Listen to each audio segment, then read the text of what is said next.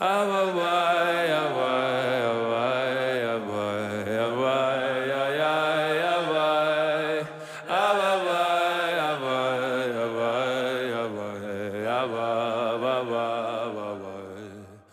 listening to Inward with Rabbi Joey Rosenfeld on the Shefa Podcast Network. Join Rabbi Joey as he guides us through the world and major works of Kabbalah, Hasidic masters, and Jewish philosophy, shedding light on the inner life of the soul.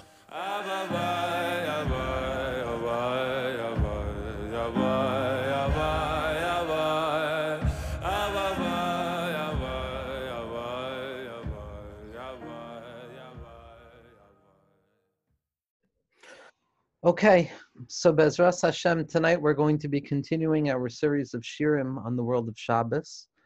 And like we spoke about last week, we're still preparing ourselves to enter into Shabbos. And this week's class is going to be the second Shir out of 3 on the Inyan of Erev Shabbos. Now, what we spoke about last week was that as the darkness of the week, the doubts of the week, the difficulty of the week, the shtus of the week, as Chazal tell us, that cloud the mind, that block knowledge, that block the ability to see clearly. Even though our eyes are opened, we can't see through the thick mist of this world. And in order to move away from that, we have to gird ourselves and strengthen ourselves for the very real fact that as Erev Shabbos comes in and the death of the week begins to take hold, darkness and all of its synonyms and all of its practical applications to us in our individual lives as well as our collective experiences begin to attempt to surge and to block out the possibility of entering into Shabbos. Because as we know, as our Svarim HaKadoshim tell us, as Chazal tell us, that on Shabbos the fires of Gehenim pause, that the neshamos that find themselves in Gehenim, and we know that Gehenim, or hell, is not simply a concept of he'edar, of lack, or negation of experience, as the Maharal describes. It's not simply an experience that stands at the ready, lo aleinu, to be experienced in whatever way it is at the end of one's life. But a person can also find themselves living in hell, as Rabbi Nachman told us. As Rabbi Nachman says so powerfully, and we've taught this teaching in the past, that he believes very much in Olam Haba. He doesn't have a difficult time believing in a world to come, in a station where a person will be rewarded for their efforts. What he has a more difficult time believing in is Olam Hazeh, this world, because all he sees, says Rabbi Nachman, is suffering. The rich suffer, the poor suffer, the sick suffer, the healthy suffer. And this suffering blocks out the possibility of Olam Hazeh, because all I see, Rabbi Nachman says, is Gehenim. So when Shabbos comes, there's a psika to Gan Eden, to Gehenim. Gehenim stops. The fires of Gehenim stop burning. And a person is able to enter into Kedusha. And as the fires see that they're going to be extinguished, they begin to rage even stronger, which is the secret of what the Kamarna Rebbe taught us, which is that the biggest darkness in a person's life, the biggest yerida in a person's life, comes about specifically on Erev Shabbos, because commensurate with the level of Kedusha that is incoming, commensurate with the power of faith and Yishuv Hadas, which is incoming, so too will the darkness that precedes it strengthen itself. The Baal Shem Tov HaKadosh teaches us, and this is written in the Toldos Yaakov Yosef in a few places, and it's brought down by other Talmidim as well, that there's a Gemara that says, Hameis be'erev Shabbos simin yafelo. That someone who dies on Erev Shabbos, it's a simin yafa, it's a good sign. So the Baal Shem Tov HaKadosh asks the simple question of why is that a good sign? You know, death is never a good thing, but what's specific about death on Erev Shabbos that's unique? And the way the Talmidim of the Baal Shem Tov HaKadosh describe or explain this concept is that Misa, like we said, in the name of Pinchas Karitzer, or killing oneself in Kedusha, or giving oneself over in self-abandonment to the point where we kill our own desires, our own will, or our own expectations, is an aspect of bittul, it's an aspect of self-nullification in the eyes of HaKadosh Baruch Hu. And someone who kills themselves on Erev Shabbos, someone who experiences that bittul, that hispatlus, that self-abandonment into the incoming lights of Kedusha that are burgeoning and growing at the horizon of our experience in Erev Shabbos, it's a siman yafa because it means you're prepared for Shabbos. That a person has to die, like Rav Pinchas Karitzer pointed out, before entering into Olam Haba. So too a person has to experience a taste of death on Erev Shabbos in order to enter into the Olam Haba, which is Shabbos. What we're going to be discussing tonight, Be'ezras Hashem, is another aspect of Erev Shabbos, not simply the hiskabris of the darkness that takes place on Erev Shabbos, which a Jew needs to gird themselves with an extra power from the incoming light of Shabbos. But we're going to speak a little bit about what the Arizal tells us about Erev Shabbos, some of the hachanos, some of the preparations in their phenomenological form, what they might mean for us in 2020, in order to gain a little bit of insight into what we're doing on Erev Shabbos, which ultimately will give us a deeper taste of what happens on Shabbos itself. The Kamarna Rebbe, Zchus Yagan Aleinu, in the same place where he speaks about how the greatest darkness that he experienced in his entire life was typically on Erev Shabbosos. On the eve of Shabbos, a Shabbos was about to come in, because again, commensurate with the light that is incoming, so too the darkness will strengthen itself. The Kamarna Rebbe says that this is why Erev Shabbos is called Erev Shabbos. Erev melashon irbuvia. That Erev is the same language as confusion and the combination of different things. Now, when things are singular, when things are clearly themselves and explicitly themselves in their isolation, it's possible to look at something and understand what that thing represents and how we're meant to engage with that thing. But when there's an irbuvia, when things begin to combine themselves together so that it's no longer clear what is what, or what is up or what is down, or what comes from one ingredient and what comes from the other ingredient, that's when a person begins to enter into a space of doubt. And on Erev Shabbos, there's an ibuvia, there's a combination, an admixture of the chol, of mundanity, of the brokenness and the foolishness and the anxiety of the week, as well as a slight taste or a smell, if you will, of Shabbos' incoming scent. And so this admixture with these two elements of chol and Shabbos interacting as one gives birth to an irbuvia. It gives birth to a confusion of sorts, a confusion that stems from the fact that I no longer know exactly what it is that I am dealing with. I no longer know where it is that I stand, because anytime I stand with an assumption that it's one thing, the doubts of my mind awaken to tell me that it could be something else. And this happens back and forth.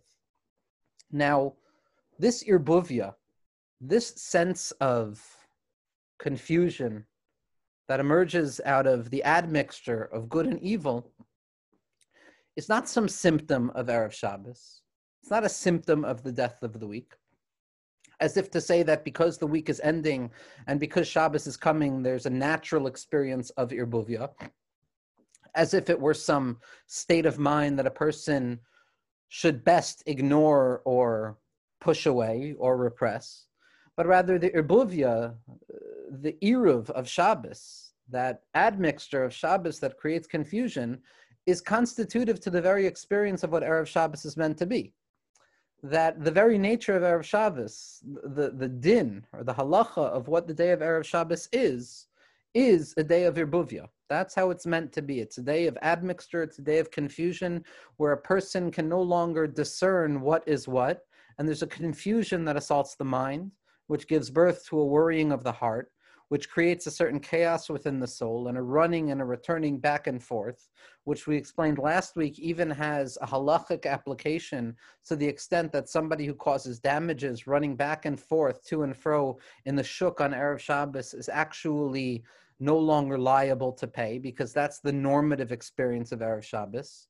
This irvuv, this irbuvia, this admixture and this confusion, this cloudy nature, this concealment that blocks the mind's eye from being able to discern exactly what is what and what is up and what is down, is the very experience of what Erev Shabbos is meant to be.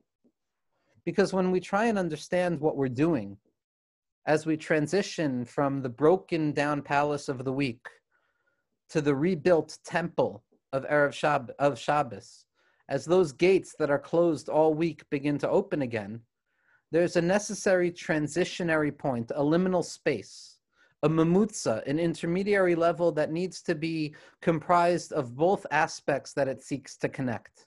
So if Erev Shabbos serves as the bridge between the death of the week and the life of Shabbos, so then on a certain level, Erev Shabbos needs to be comprised of both death and life, not in terms of a contradictory nature where one pushes the other out of the way in order to take its rightful place as the true distinction of the day, but rather, as we've spoken about so often in our shirim, the secret of Jewish faith, which is a paradox, where the death and the life of Erev Shabbos are not a contradiction in terms that need to push one out of the other, but rather it's a paradox wherein death and life operate together.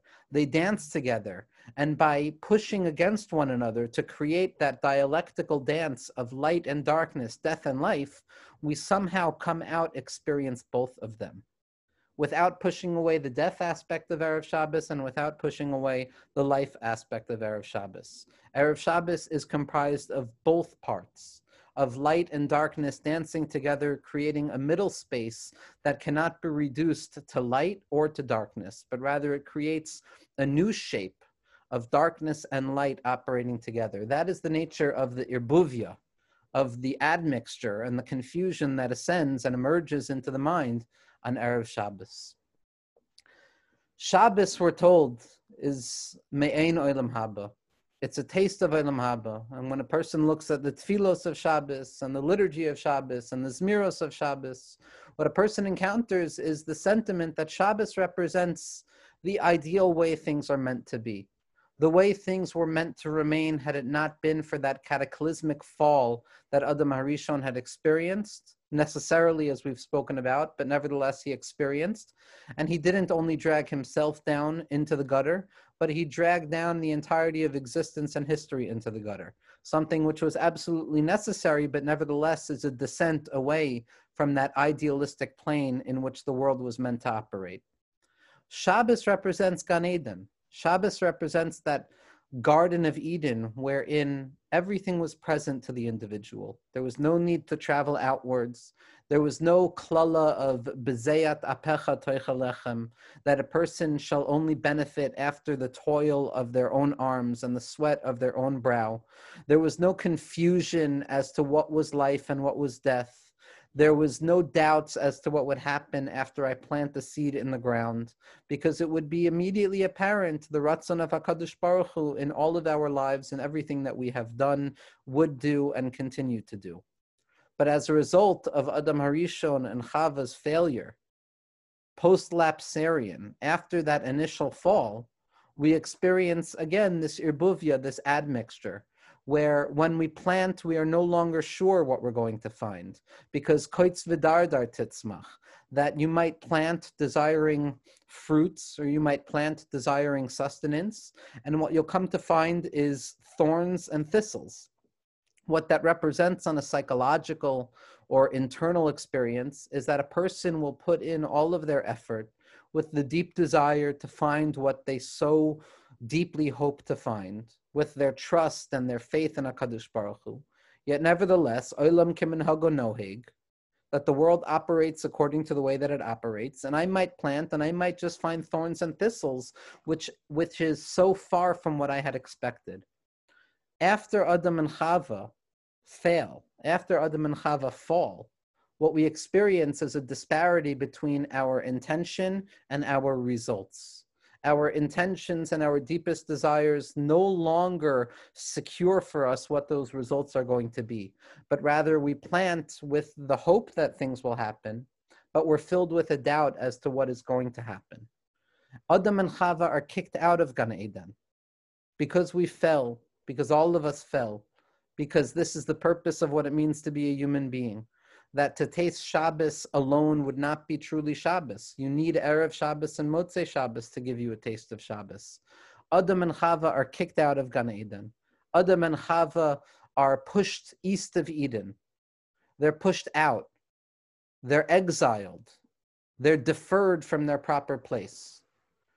And in order to ensure that we don't return into that Garden of Eden, into that rightful idealistic state of things, HaKadosh Baruch Hu places the cherubim, the kruvim in front of the entrance of Derech Eitz Chaim, that re-entry point into Gan Eden, and those keruvim have a lahat hacherev hamesapechas, a fiery and rotating sword, or a rotating fiery sword.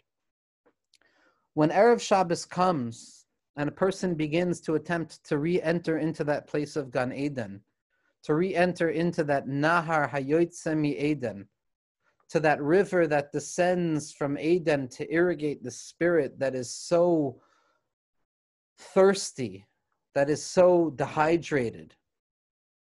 Instead of finding a clear path back, what we encounter is the lahat hacherev hamesapechas, that rotating fiery sword. That rotating fiery sword that spins so quickly to the point that it appears to be a singular and sustained wall, blocking us from entering back into that place of Kedusha. In our minds, it represents all of the sveikos and the bilbulim and the confusion and the anxiety and the assurance that we have in our own minds that we're not zoichet to Shabbos, that we don't deserve Shabbos, that we're not prepared for Shabbos, that we're not going to be able to experience Shabbos, that we don't have the right to try and experience Shabbos. All of the different bilbulim that block us from becoming Shabbos Yidden, from experiencing Shabbos in its truest form, are represented by that lahat hacherev hamesapechas, that rotating fiery sword. But what is most important to understand about that rotating sword, as our Svarim HaKadoshim point out, is that as that sword spins, it's a singular sword. It's one sword. So it's not at every point in the spinning circle at every second. But because of the rapid speed in which that sword circulates, it begins to appear as if in one fell swoop, it's a singular blockage blocking the entrance to Gan Eden. But in truth, as the person stands in the face of that lahat hacherev hamesapechas, we stand trying to re-enter, but frightened as to whether the blade of the sword is at that point of entry as we try and enter. So we begin the attempt to enter in, only to retreat out of the fear that perhaps at that very moment that I try and enter in, the blade of the fiery sword is going to be there to injure me, to block me. So what we are stuck with, because we don't know where the blade of the sword is at any given moment, because it's rotating with such speed and so quickly that it appears to be one uniform blockage, we sit with a stop and go attitude. Can I enter in now? No, I can't enter in yet. Can I go in now? No, not yet. And a person goes back and forth in their soul as if perhaps now, perhaps not, perhaps now, perhaps not.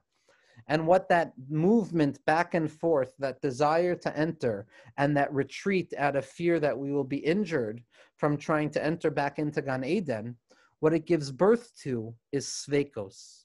It gives birth to doubt within the soul. It gives birth to confusion within the soul, to concealment within the soul. Clarity is when I know exactly what I will find. I know exactly what I am looking for. Doubt is when it is no longer clear as to what I am going to discover when I engage. Will it be A or will it be B? And the confusion that emerges within the mind, that symptom of Amalek's presence in the world. Amalek again shares a numerical value with Suffolk, with doubt. It prevents an individual from resting assured that the movement that I make now will result in the desired result. And so Erev Shabbos is the experience of that lahat hacherev hamesapechas, as that sword rotates and spins so strongly, blocking us from entering and re-entering into the gates of Kedusha. Now, it's very important to understand that even though the Erev Shabbos experience is marked by this particular experience of sveikos and doubt and irbuvia, nevertheless, the Jewish people need to recognize that no matter what, we're going to enter into Shabbos. Whether we're zoichet to taste Erev Shabbos on Erev Shabbos or not, doesn't make a difference as to whether we're going to taste Shabbos or not. It's a fundamental truth that Shabbos will be felt by the soul. It's the deepest aspect of reality, that Shabbos comes no matter what. It's Kviya V'Kaima. It's not up to us. Yamim Tovim, Moadim are up to our calculations. We can make mistakes or we can miscalculate. When it comes to Shabbos, it's a light that comes from above us. It's a Matana Tova Sheyesh Bebeis Ginzi, as HaKadosh Baruch Hu says. It's a gift that is rooted and concealed in the deepest concealment of what I have to offer you. A gift is received whether a person is prepared for it or not, whether we deserve it or not. It is an act of chen. It is something that is given over to the Jewish people. The simple question is whether we're prepared to receive it or not. When we look at the first experience, which we'll discuss, of Shabbos itself, we refer to it as Kabbalah Shabbos. Now, Kabbalah Shabbos can be understood as preparing to receive Shabbos, as if we're all ready and we're prepared and we're dressed and we're in the right mindset to properly receive a valuable guest. But there's another way of understanding Kabbalah Shabbos, as accepting the reality of Shabbos. When a person hears news that they're not prepared to hear, the psychological avodah is to be mekabel it, to receive it, to recognize that it's true. Even though I might not be prepared for it, even though it might not be aligned with my kalim at that moment. The same is true with Shabbos. Kabbalah Shabbos doesn't necessarily mean I'm ready and I'm prepared to accept Shabbos upon myself because it's all I've thought about during the week. Sometimes a Jewish person finds themselves saying, I need to simply accept the fact of Shabbos. I'm not ready for it. I'm not prepared for it, but it's a reality and I don't have a choice as to whether or not I'm going to taste it because it's here and it's present and I can't run away from Shabbos. Shabbos encloses the individual. So as much as we speak about Erev Shabbos as this makom of Sveikos, it's not chas v'shalom a doubt as to whether we will experience Shabbos or not. It's simply whether we can cultivate within ourselves that experience of Erev Shabbos, which is the psychological state of doubts and confusion and irbuvia, which will give us a deeper taste of Shabbos. If a person is zoichet to experience, like the Kamarna said, the moichin dekatness, that smallness of mind and the anger and the confusion and the frustration that comes along with it, then the light of Shabbos will be even deeper. But even if we don't experience any of this on Erev Shabbos, we're still ready to receive Shabbos itself. This is something in truth that I've learned very deeply from my Savta, she should live and be well. Whenever I speak to my Savta, who has lived a beautiful and profoundly strong life of survival and pushing forward in the face of darkness and uncovering deep levels of light, no matter what is going on, when you bring up the concept of Shabbos, there's a menucha, there's a yishuv hadas, there's an exhale. As my Savta, I think, told me this week, that no matter what happens, I receive an neshama yisera on Shabbos. No matter what the week has been like, I'm ready to be makabel Shabbos. And at the moment that I light those candles, alt is git. Everything is good. Even if the week has been difficult, even if the concealment of the week has been overwhelming, creating the different sighs that we all have in our soul. As my Savta told me, and Amir Tzashem, I should be able to live with such an idea, is that no matter what Shabbos comes, whether you're ready for it or not. So when we speak about Erev Shabbos as a place of Sveikos, it's important to remember, and very important to remember, that it's not a question of whether we will be zoichet to receive Shabbos or not, because we will certainly be ready to receive Shabbos.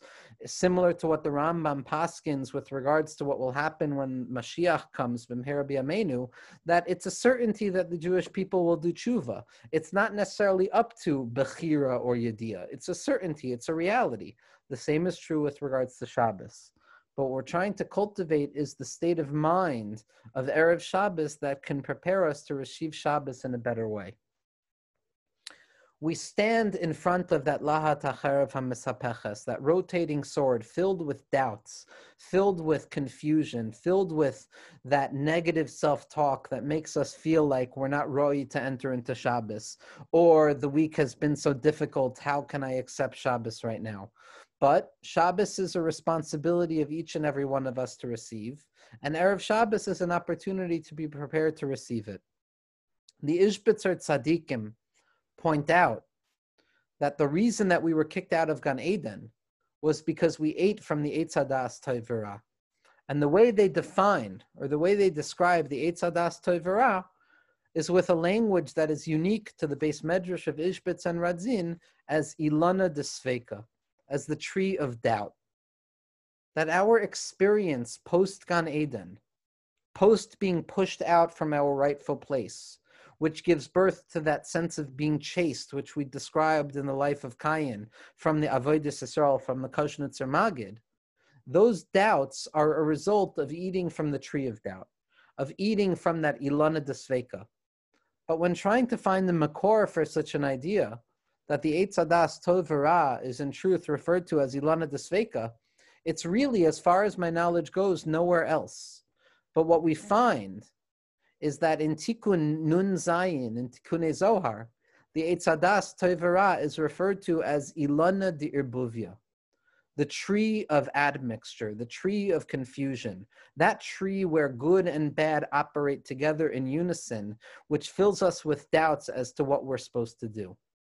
Because this is the animating feature of Erev Shabbos, what we encounter is what the Arizal describes as the work of Erev Shabbos.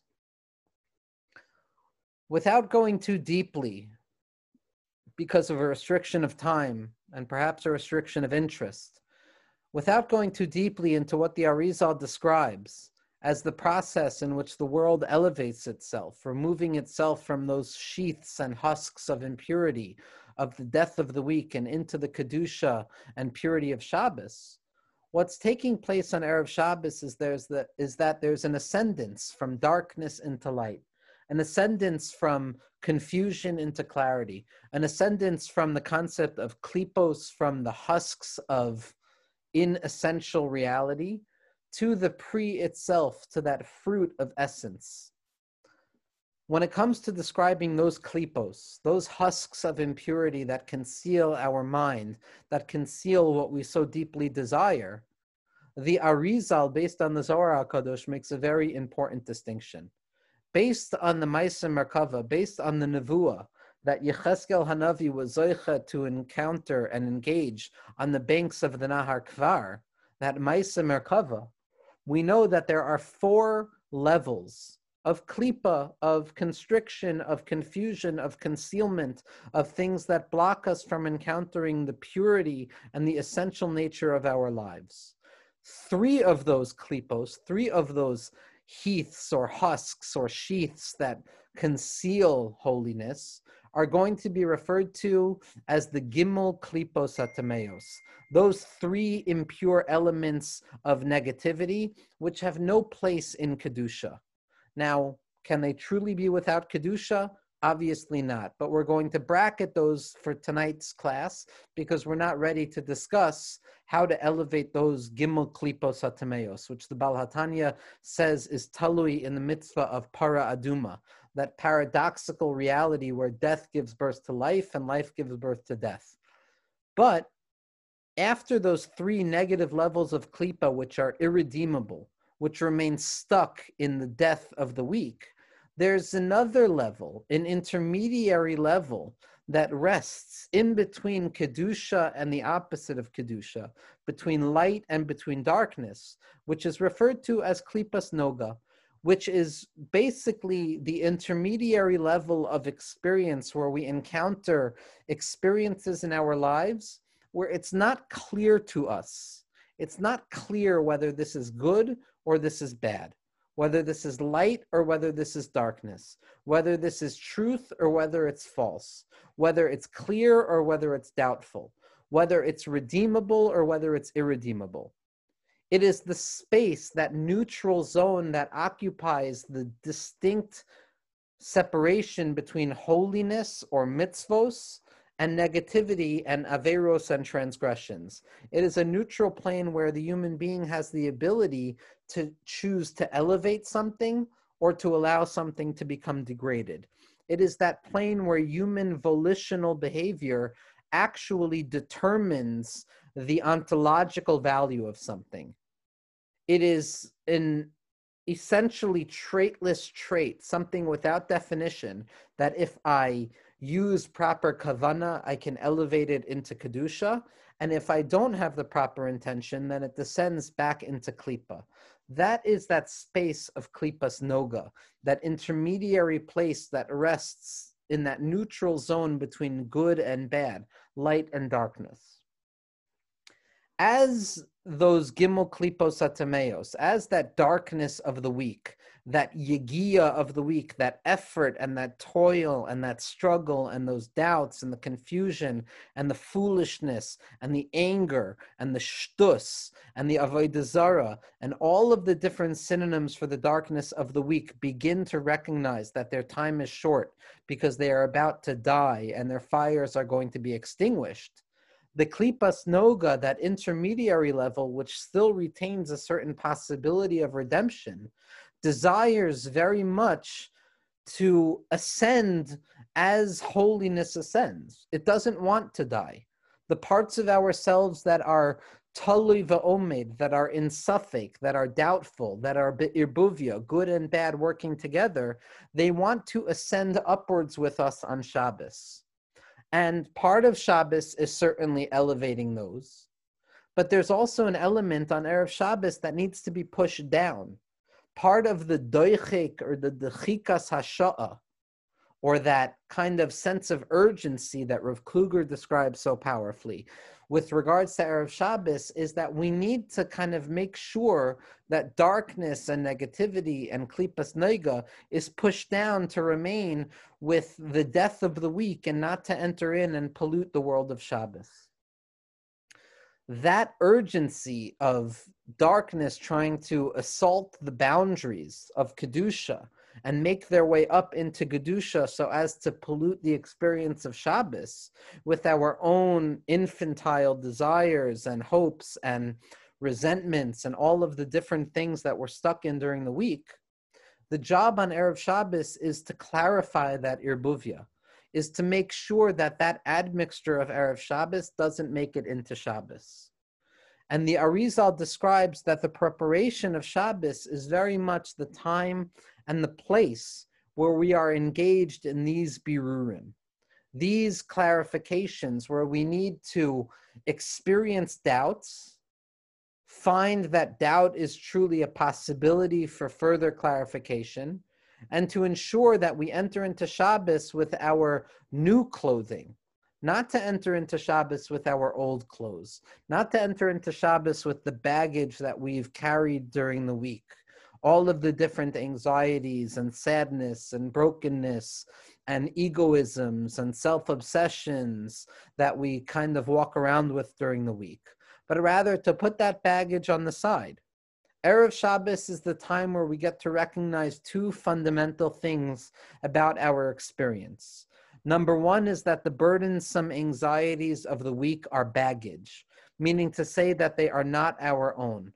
They are thrown upon us by the world, by the externality of the world, by the other people in the world. And once we recognize that our things are baggage, the next step is recognizing that we have the ability to put that baggage down. It's a frightening thought for a person because we become used to our baggage of the week. And after a while, after carrying thousands of pounds of burdensome baggage that is thrown upon us by other people, it becomes scary as to what's going to happen if I put my baggage down. What's going to happen if I let go of all the resentments and I allow myself to purify myself in the light of Shabbos? A person is afraid that they'll fall apart. But the job of Erev Shabbos is to recognize that it's baggage and we can put it down. And even though we might be uncomfortable and our arms and our back might feel strange after we put down that burden of the week, nevertheless, when Shabbos comes, we'll be zoicha to taste the taste of Shabbos. As the tzaddik from Yerushalayim, Rav Yitzchak Meyer Morgenstern Shlita points out in Yam HaChochma and in Dei Chochma L'Nafshecha, that the avoida of Shabbos is learning to let go of the anger of Erev Shabbos. The avoida of Erev Shabbos, rather, is engaging and encountering that anger and that fear of letting go of our baggage and learning to let go of it. That's not a symptom, as we said, of a failure or an impossibility of experiencing things the way they should be, but rather what it is the very constitutive nature of the avodah of Erev Shabbos, of experiencing suffix, of experiencing anger, of tasting of that ilana de sveka, of that ilana de irbuvia, and choosing to move forward. And how is it that we move forward? How is it that we push those doubtful places of our experience that constitute Erev Shabbos back into their rightful place of the week so that they won't bother us, they won't interfere with our experience of Shabbos? The Arizal points out a number of practical activities that a person engages in on Erev Shabbos that become symbolic and representative of this process. This psychodynamic process of clarifying good and bad, clarity and doubt, inform the very activities that people experience on Erev Shabbos. Cutting the nails, for example, because the nails themselves are an intermediary level, like the hair of a person between life and death. They're not quite dead and they're not quite alive. Another element that allows us to clarify these clarifications between holiness and impurity is the mitzvah of Shnayim Mikra ve'echad Targum, because Lashon HaKodesh is the aspect of Shabbos, its clarity, its light, its Kedusha, it's everything good. And the language of the nations of the world, that fallen language, that broken language, that doesn't speak what it says, people speaking without listening. I'm forgetting the lyric right now from Simon and Garfunkel. Okay. Anyway, but that lyric from Simon and Garfunkel is a very powerful description of that experience of people speaking without hearing, people hearing without listening. That language gets pushed away. It gets sent back down into the annals of the broken nature of the week, as Lashon HaKodesh becomes ascendant, and it's revealed to be truly Kadosh. The intermediary level between life and death, between Lashon HaKodesh and between the Lashon of the Amim, as Rabbi Nachman points out in the 19th teaching of Likutei Moharan, is Lashon Targum, is translation, as we've spoken about in the past with regards to Lag BaOmer. So the avodah of Shnayim Mikra ve'echad Targum, similar to the avodah of cutting the nails on Erev Shabbos, is the avodah of clarifying that intermediary level that exists between light and darkness, between good and bad, and bringing it back into Kedusha and pushing down those things that are not valuable. Another element where a person experiences this is washing oneself before Shabbos. Is the shower, a hot shower, like the Arizal points out, that a person has to engage in on Erev Shabbos. Because the Arizal says, as a person stands at the ready, purifying themselves, preparing their bodies and their souls for Shabbos, what we're doing is we're cleansing ourselves. We are willing to let go of our resentments. We are willing to accept the things that we cannot change with the courage to change the things that we can, and to let go of that baggage, to allow that klipas noga to fall back into the death of the week so that it doesn't interfere with our experience of Shabbos. And the pasuk that the Arizal uses to describe the experience of that warm shower, that warm washing of oneself that a person is meant to experience on Erev Shabbos, is a pasuk, one of my favorite psukim from Shir Hashirim in the 8th parak and the 6th pasuk. The pasuk reads as follows: Sameini kechoisem al libecha, let me be a seal upon your heart, kechoitem al zerecha, like the seal upon your hand, ki az kamaves ahava, for love is as fierce as death. Kasha kishoil kina, passion is as mighty as hell. Rishpeha rishpe eish shall havesya, its darts are darts of fire and they are a blazing flame. As we prepare to enter into the world of Shabbos, what a person begins to experience is the fear of the death of the week, is the reality that our baggage is now going to die. And it's frightening because we have an ahava for Shabbos, but we also have an ahava for our burdens. We learn to live with our burdens, and to let go of those burdens is difficult. to the point that we can say, please don't go, I'll eat you up, I love you so. I'm not ready to let go of that difficulty. I'm not ready to let go of my confusion. But as a person enters into that space where they cleanse themselves for Shabbos, there are burning flames of desire. Fire, on the one hand, represents a difficult experience. On the other hand, there are flames of love, which represent connectivity, which means that Erev Shabbos is a paradoxical space of disconnection for the sake of connection, of removal of our baggage for the sake of revealing our true selves, of letting go of those things that we want to hold on to, with the deep desire that letting go of them will allow us to experience life in a new way. It's a paradoxical space that the Leshem Shavei Chalema describes so often, quoting this pasuk, as gevuros in their sweetness, as a difficult process of letting go of the weak, of saying goodbye to the weak, because we learn to love our master. We learn to love the burdensome nature of the week. We learn to love the confusion and the doubts that we experience throughout the week. But comes Shabbos, we say that the beauty of Shabbos is so deep and so great that we're willing to let go of all of those things.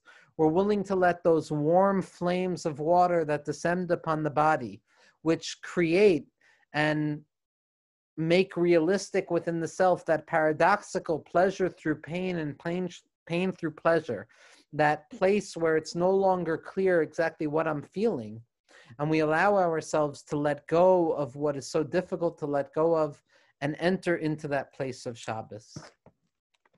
Rabbi Nosson of Nimerov, in Likutei Halachos, in Hilchos Shabbos Halacha Daled Ois Hey, writes as follows: this is the aspect, Zeh bechinas Isser Halamitas Malachos b'Shabbos. The reason that we are not allowed to engage in those 39 malachos of Shabbos is because those 39 malachos are rooted in lack. As the Meor Einayim points out to us, Rashi says, Ma ha'olam chaser. What was the world lacking without Shabbos? It was lacking menucha. It was lacking rest and comfort. But the Meor Einayim points out that every act that we engage in during the week, during the death of the week, is Ma ha'olam chaser. It is rooted in the fact that the way we see the world is through the perspective of doubt. Shabbos is the perspective of wholeness and fullness. There's moichin of chachma, as the Arizal points out and Ravitchemeyer Shlita makes so clear for all of us. The moichin of the week, the mindset of the week, is bina. It's the mindset of lack and deficiency. Ma ha'olam, what is the world? Chaser, it's lacking. The world of the weak is the world of lack. And because we're lacking things, that's why we engage in the Lamed Tas Malachos that emerge out as a klala from Adam Harishon's failure. Ki kol hayagios shel kol halamed tas malachos, as Rabbi Nosson says, all of the effort that we engage in as a result of the 39 malachos, hu shemiyayigin atzmam latakin kol mine umnus, v'chol zen nishtaltel machmas hapegam shegarem she'en hakise shalem, ve'en hamesudar kiroi shenimshach machmas klipas amalek zumas anachash. All of the work and effort and toil that we need to engage in to clarify the clarifications of the doubts of the week as we enter into Shabbos are a result of Amalek, of failure, of removal out of Gan Eden. Because HaKadosh Baruch Hu has promised that his chair is not going to be shalom, it's not going to be full until we get rid of Amalek. Umachmas elu hachilufin v'hashinuyim. And as a result of these changes and the confusion and the randomness and that lehet hacheref hamisapeches and those doubts and that fear that emerge because ein shum davar al makomo, because everything is deferred, everything is in the wrong place, nothing is as it should be during the week. As a result of that, we need to engage in the effort and the burden of all 39 malachos, which are the aspect of that you will eat the bread through the sweat of your brow. You will eat it out of despondency, out of sadness, out of confusion, out of brokenness. Ki koil halat melachos mimishkan gamrinan. Because we learn all the 39 melachos out of the Mishkan. And as Rabbi Nassan tells us, the entire necessity of the Mishkan, of creating a singular place for HaKadosh Baruch Hu, is because we're not Zaycha to find HaKadosh Baruch Hu in our own hearts. We can no longer find Hashem where we are. So we need to work to bring Hashem down into this world. The aspect of Chol, says Rabbi Nachman, is the Bechina, is the aspect of Shatu Ha'am V'laktu B'shtusa, of the effort and the toil that we need to engage in as a result of our mindlessness, of our anxiety. And as a result of that, we have to chase and run after what we feel is going to be our sustenance, running out of anxiety. The kol tikuno al yedei Shabbos, but the rectification to all of this is through Shabbos.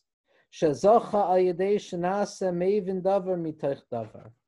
Shabbos is our ability to recognize that it is specifically out of these yigios, specifically out of pushing down this darkness, of tasting the darkness, of tasting the doubts, and entering into confusion, that gives us the ability to re-enter into Gan Eden with the renewed fervor, with the renewed sense of power that takes place specifically because we tasted doubt. That's the process of Erev Shabbos. That's the chaos of Erev Shabbos. That's the confusion and the sveikos of Erev Shabbos. Our job is to push down the darkness and to choose light, to choose to enter into Shabbos HaKadosh with a sense of mindfulness and presence. What we're going to discuss next week, Be'ezras Hashem, in the last shir on Erev Shabbos, which gives us one side of the framing of the experience of Shabbos, is going to be the sense of transience, the anxiety that what I have right now will not last forever. And in spite of the fact that it looks like something that will perpetuate the pathology of anxiety, in truth, Chazal and our tzaddikim teach us that this very anxiety is what gives us the very ability, the key to enter into Shabbos, with an abandonment of the desire for things to last forever with perpetuity, and the willingness to live one moment of Kedusha, the hope and the faith that even one moment of holiness is valuable. And after next week's shir, Be'ezras Hashem will be zoche to enter into Shabbos together.